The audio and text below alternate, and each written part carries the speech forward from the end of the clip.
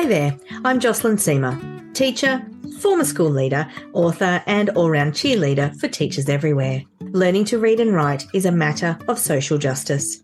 Every child deserves to learn through evidence-informed practices, and every teacher deserves to be fully supported to make that happen. The Structured Literacy Podcast goes beyond the program to get to the heart of what it's really like to build a structured approach to literacy across a school. Let's go.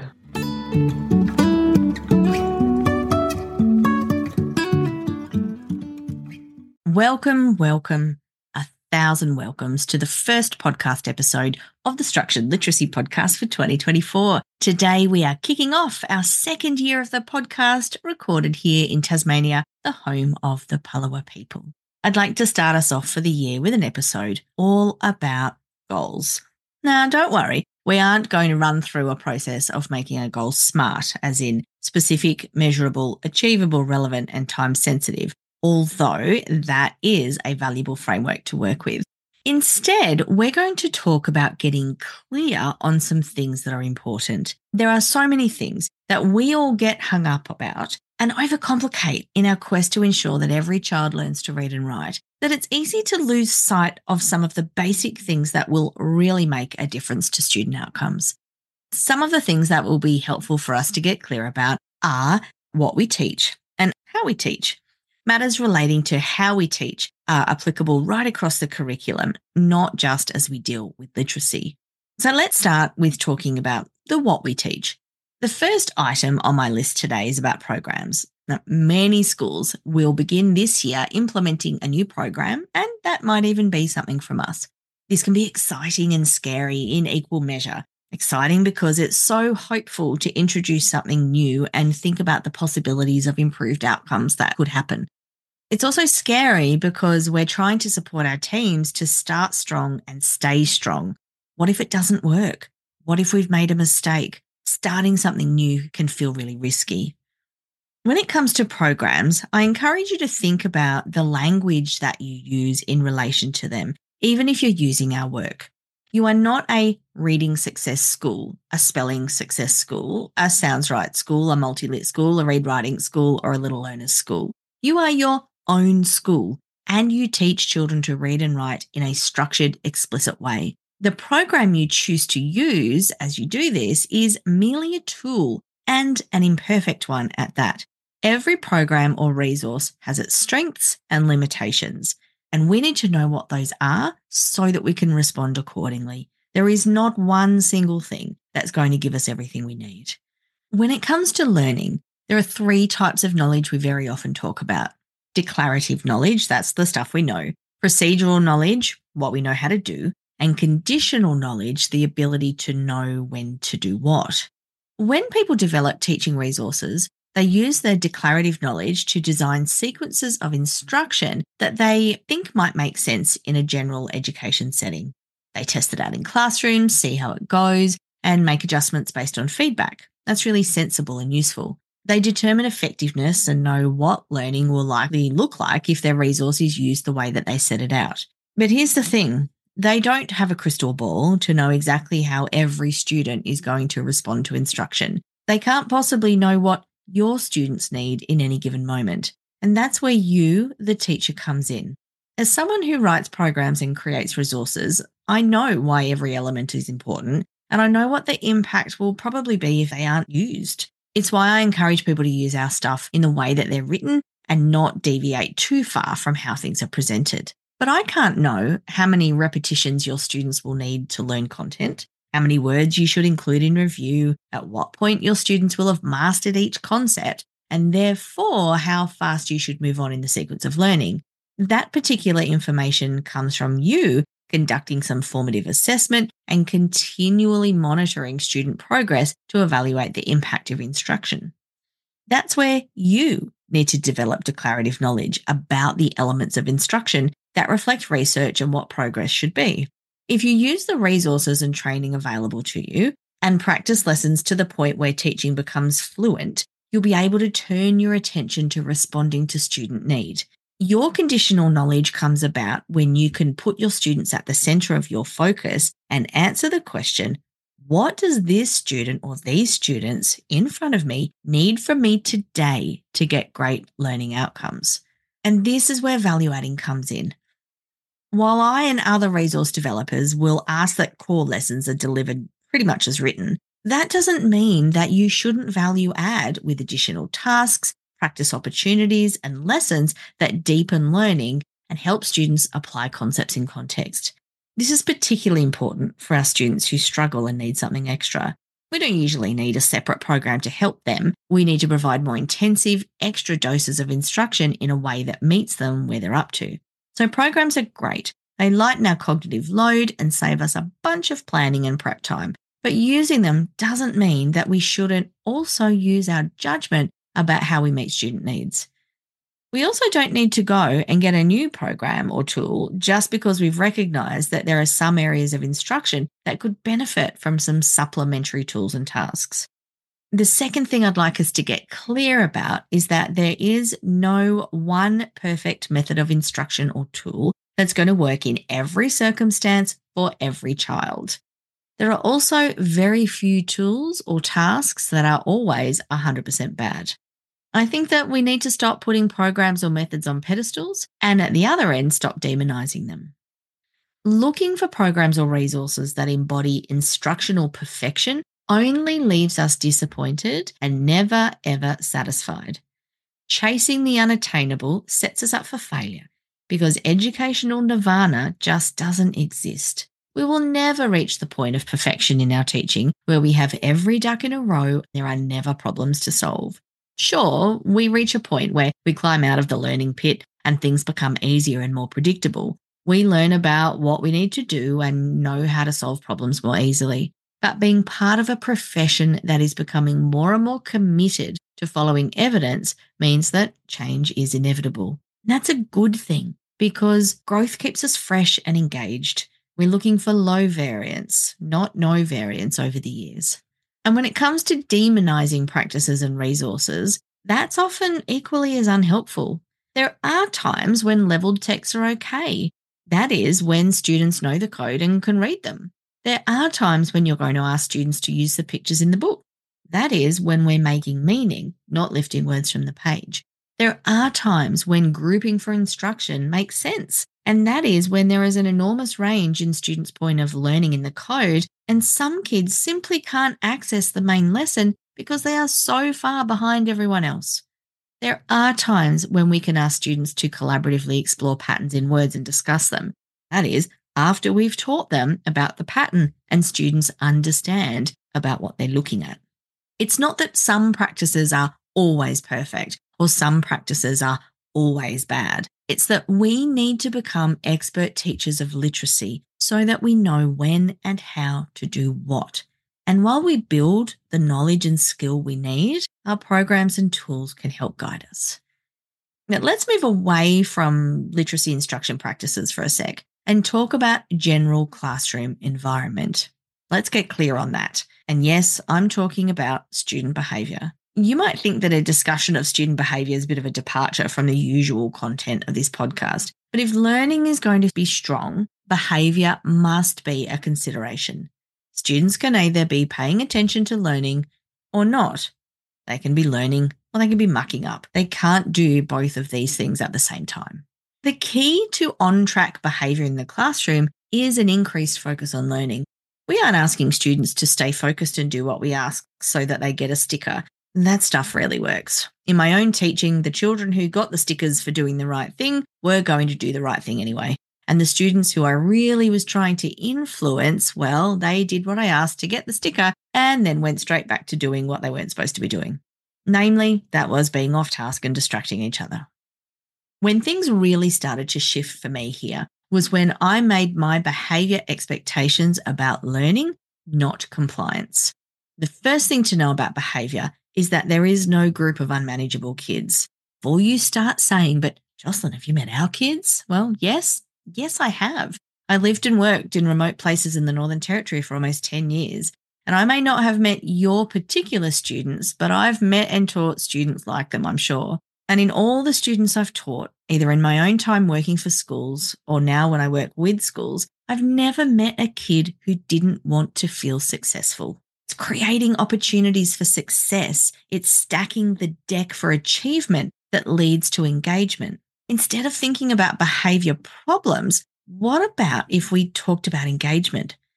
When we shift focus from reducing problem behaviors to increasing positive engagement, the whole tone of our thoughts change.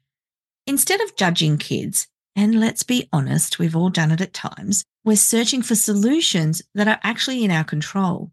We can't control what goes on in the heads of our students, but we can control the conditions we create for them to learn in.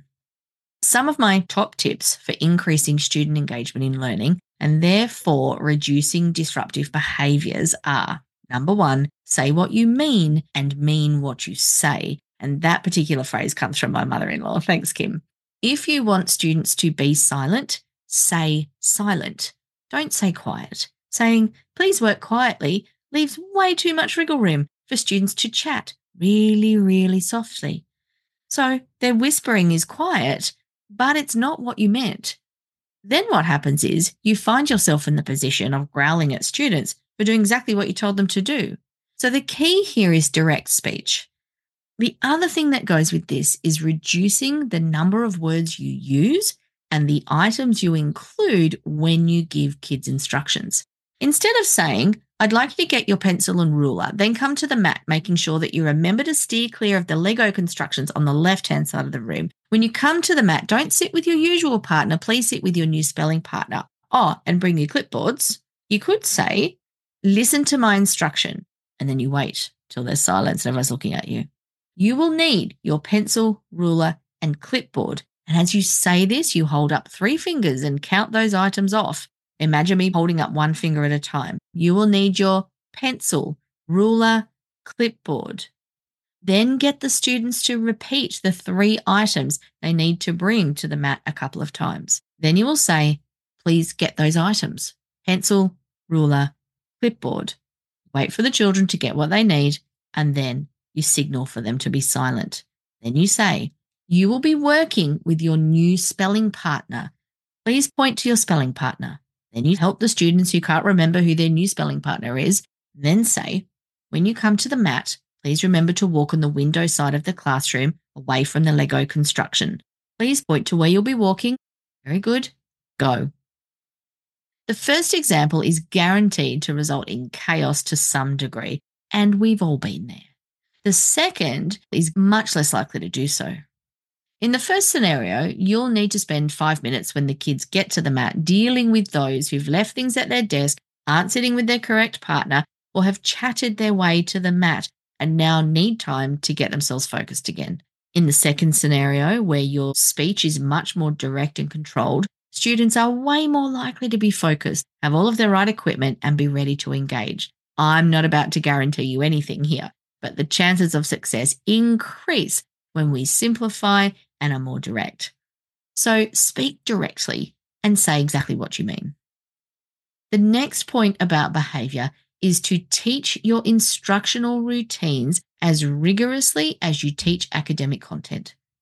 We assume that because we have an image in our head of what we want to happen, that students understand what we want. So we'll say things like, please line up nicely. What does that mean? The children could be thinking, well, I'm not throwing anything or yelling, so I'm lining up nicely. But in your head, you're visualizing 2 rows of children where everybody's facing the front, their lips are zipped, and they're just waiting patiently. Everything in your classroom that you want children to do, from how you want the whiteboards handled to where the students will move from the desk to the floor and how they do that, you need to tell them what to do, show them what to do, and give them feedback. And will it feel like boot camp? You bet. But it is well worth taking the time in the first couple of weeks of the year or the term to explicitly teach instructional routines and behaviour norms for learning. When I was a new teacher, nobody really told me this stuff, and I wish they had. But even now, as an experienced teacher, there are times when a reminder doesn't hurt. Following on from this, there are 3 little words that I learned from a colleague, thanks Kaz, and they are persistent, consistent, and insistent. When you are establishing instructional and behavioural expectations, we need to persist in our expectations of what students are going to do. Don't give up. Don't try it once or twice and then say, oh, well, that didn't work. We need to insist that they do what we ask. If we ask for a whiteboard marker lids to be on, then we should insist that it happens. None of this business where kids hover the lid near the marker while you're watching them and then proceed to draw pictures on their board while you're explaining a concept. We have to insist, and you have a right to insist, that behaviour is followed up on in the way that you ask, as long as we're being reasonable. We also need to be consistent about creating a predictable environment where students know what to expect. So we can't have expectations on Monday, but not on Tuesday. Kids don't know what you want from them if that's the case. And leaders, this goes for staff as well. If you want everyone to be off their phones in the playground, well, they have to be off their phones on playground duty. And if you walk past them 3 days in a row and don't say anything, don't be surprised if when you say something on the 4th day, they're cross with you. This consistent business works for grown-ups and children alike. The third area I'd like to discuss today is what happens after you've made strong decisions about what to teach, you've established strong behavioural expectations, and you want to get into instruction. That is, we need to notice how well students have responded to our teaching. This is at the heart of responsive teaching and enables us to evaluate our practice and make the changes needed to support every student. So today, because we don't have 9 hours to discuss all of this, I'm going to talk specifically about phonics instruction. And while phonics is not nearly the end of the story when it comes to literacy, if you don't have that explicit conscious knowledge of how the code works, you don't have much of anything going on. So one of the practices that has been really impactful for schools I work with is to do a weekly check-in. This involves creating a simple grid with students named down the side and the graphemes that you're teaching them across the top. Then, once per week, you show the graphemes, could just be on a card, be on a whiteboard or a piece of paper. Show them the graphemes that you have been teaching and ask them to tell you what sound they spell or whatever language you happen to use in your school. If students are automatic, they get a tick, and if they're not, you leave it blank. So if they hunt around in their mind for 3 seconds, they don't have it. If they give you 4 sounds other than the one you're looking for, they don't have it. So you have to be automatic and fluent and sure in order to get a tick. Then the blank boxes are focused, individualized practice. And that practice can look like a bunch of stuff. One of the things that you can do is to have a phonics folder. It's just a manila folder that has some things on the inside of it that is an indication to any person who's supporting that child that these are the things that that child is specifically working on. And in that way, you provide a targeted range of content to focus on, ensuring that that child, who in all likelihood probably has some wobbly memory stuff going on, that they're actually getting the number of repetitions that they need. In this way, you are stacking the deck to increase the chances that that child can keep up with their peers instead of having to catch up later. This check-in and practice thing is so simple and so effective. It responds to student need in real time and enables you to get feedback on your instruction straight away. It also allows you to evaluate the effectiveness of any changes you make really quickly. No changing something up and then waiting for a whole term to see if it's worked, because that's when we do our official monitoring assessment. Finally, this practice can help inform what goes into your daily review the following week. Yep, you can gather feedback whole class to an extent, but there's nothing quite as informative as a quick check-in. And if you don't have time to make this happen for everyone, please make it happen for those students who you know, either through data or diagnosis or just your teacher spidey senses, those students who you know who need something extra. Because for them, this is critical. You can't let it go and be loosey-goosey on this. If you're going to keep everyone together, keep everyone caught up and keeping up, then paying very close attention and closely monitoring is really important. It doesn't have to be the classroom teacher who does this check-in. It can be a learning support assistant or an EA. But if that's the case, please just make sure that you're all aware of what you're looking for in terms of student response. And remember, you're not checking in on everything. You're just checking in on the things that you've been teaching and the things that the students were previously wobbly on. not reviewing and checking in on the whole code, just the little bits that you want feedback on now. So many of us are working so very hard to improve student outcomes through a structured, explicit approach to teaching. And as we approach a new school year, you could be having feelings of excitement. You could be having feelings of nervousness. Whatever feeling you happen to be having is okay. Many of us are getting good results through what we're already doing. But the schools and individual teachers who are making the biggest impact and seeing the greatest gains are those who aren't prepared to rest at good. They are committed to great.